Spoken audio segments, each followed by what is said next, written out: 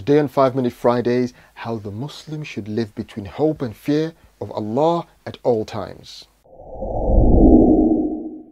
Assalamu alaikum wa rahmatullahi wa barakatuh. Welcome to 5 Minute Fridays, where we bring you a reminder from the Quran, the Sunnah, or the glorious Islamic history in 5 minutes or less.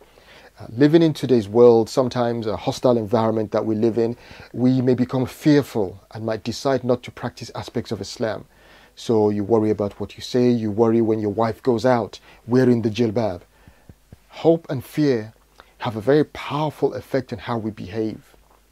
To motivate the believer towards obeying Allah subhanahu wa ta'ala, the scholars discussed, 1, which verses of the Quran are the most hope-inducing, and 2, which are the most fear-inducing.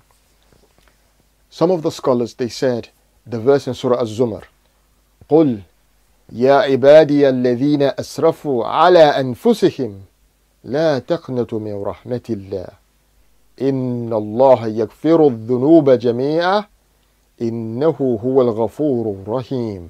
Say, O my servants, who have exceeded the limits against their souls, do not lose hope in Allah's mercy, for Allah certainly forgives all sins, and He is indeed the all-forgiving, the most merciful.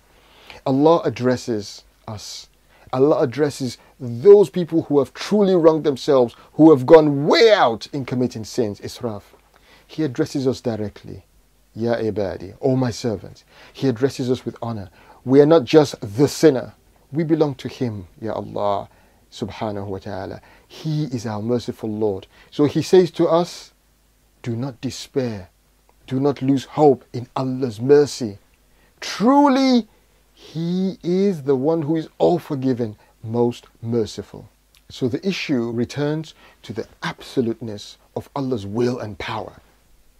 If you repent, He has guaranteed He will forgive all sins except shirk. And even if the servant does not repent and he dies, Allah can still forgive him, because the matter is with their Lord subhanahu wa ta'ala. So this is why many scholars say that this is the most hope-inducing verse of the Quran, especially when we mess up.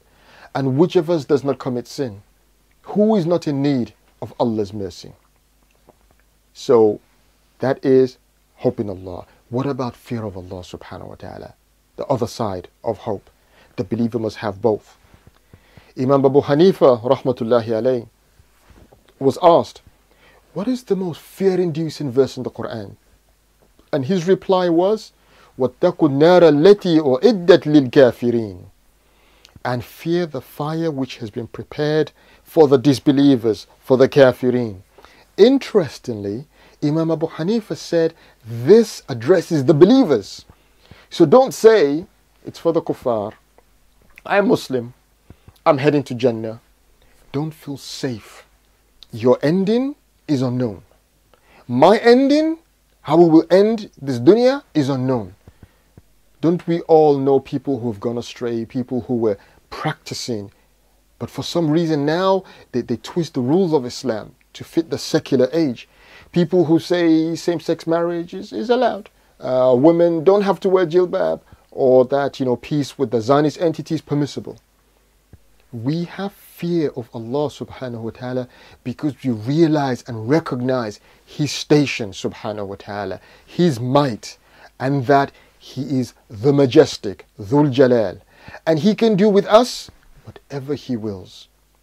This fear should lead to obedience of Him and following Islam, whatever the pressures we face. The believer needs to have these two things, hope and fear. Hope in Allah's help and forgiveness, and 2, fear of Allah's anger. So we rush to obey Him, leave what is haram, do that which is fard, wherever we are. May we be those who strengthen our hope and fear of Allah subhanahu wa ta'ala through gaining knowledge, through studying the Quran, studying our deen and acting upon that knowledge. May we be those who have absolute hope in Allah, and may we be those who fear none except Allah subhanahu wa ta'ala. Join me next Friday for another reminder. Inshallah, please share the video. It's Jum'ah. Remember to send salawat upon the Prophet sallallahu alayhi wa sallam. اللهم صل على محمد وعلى آل محمد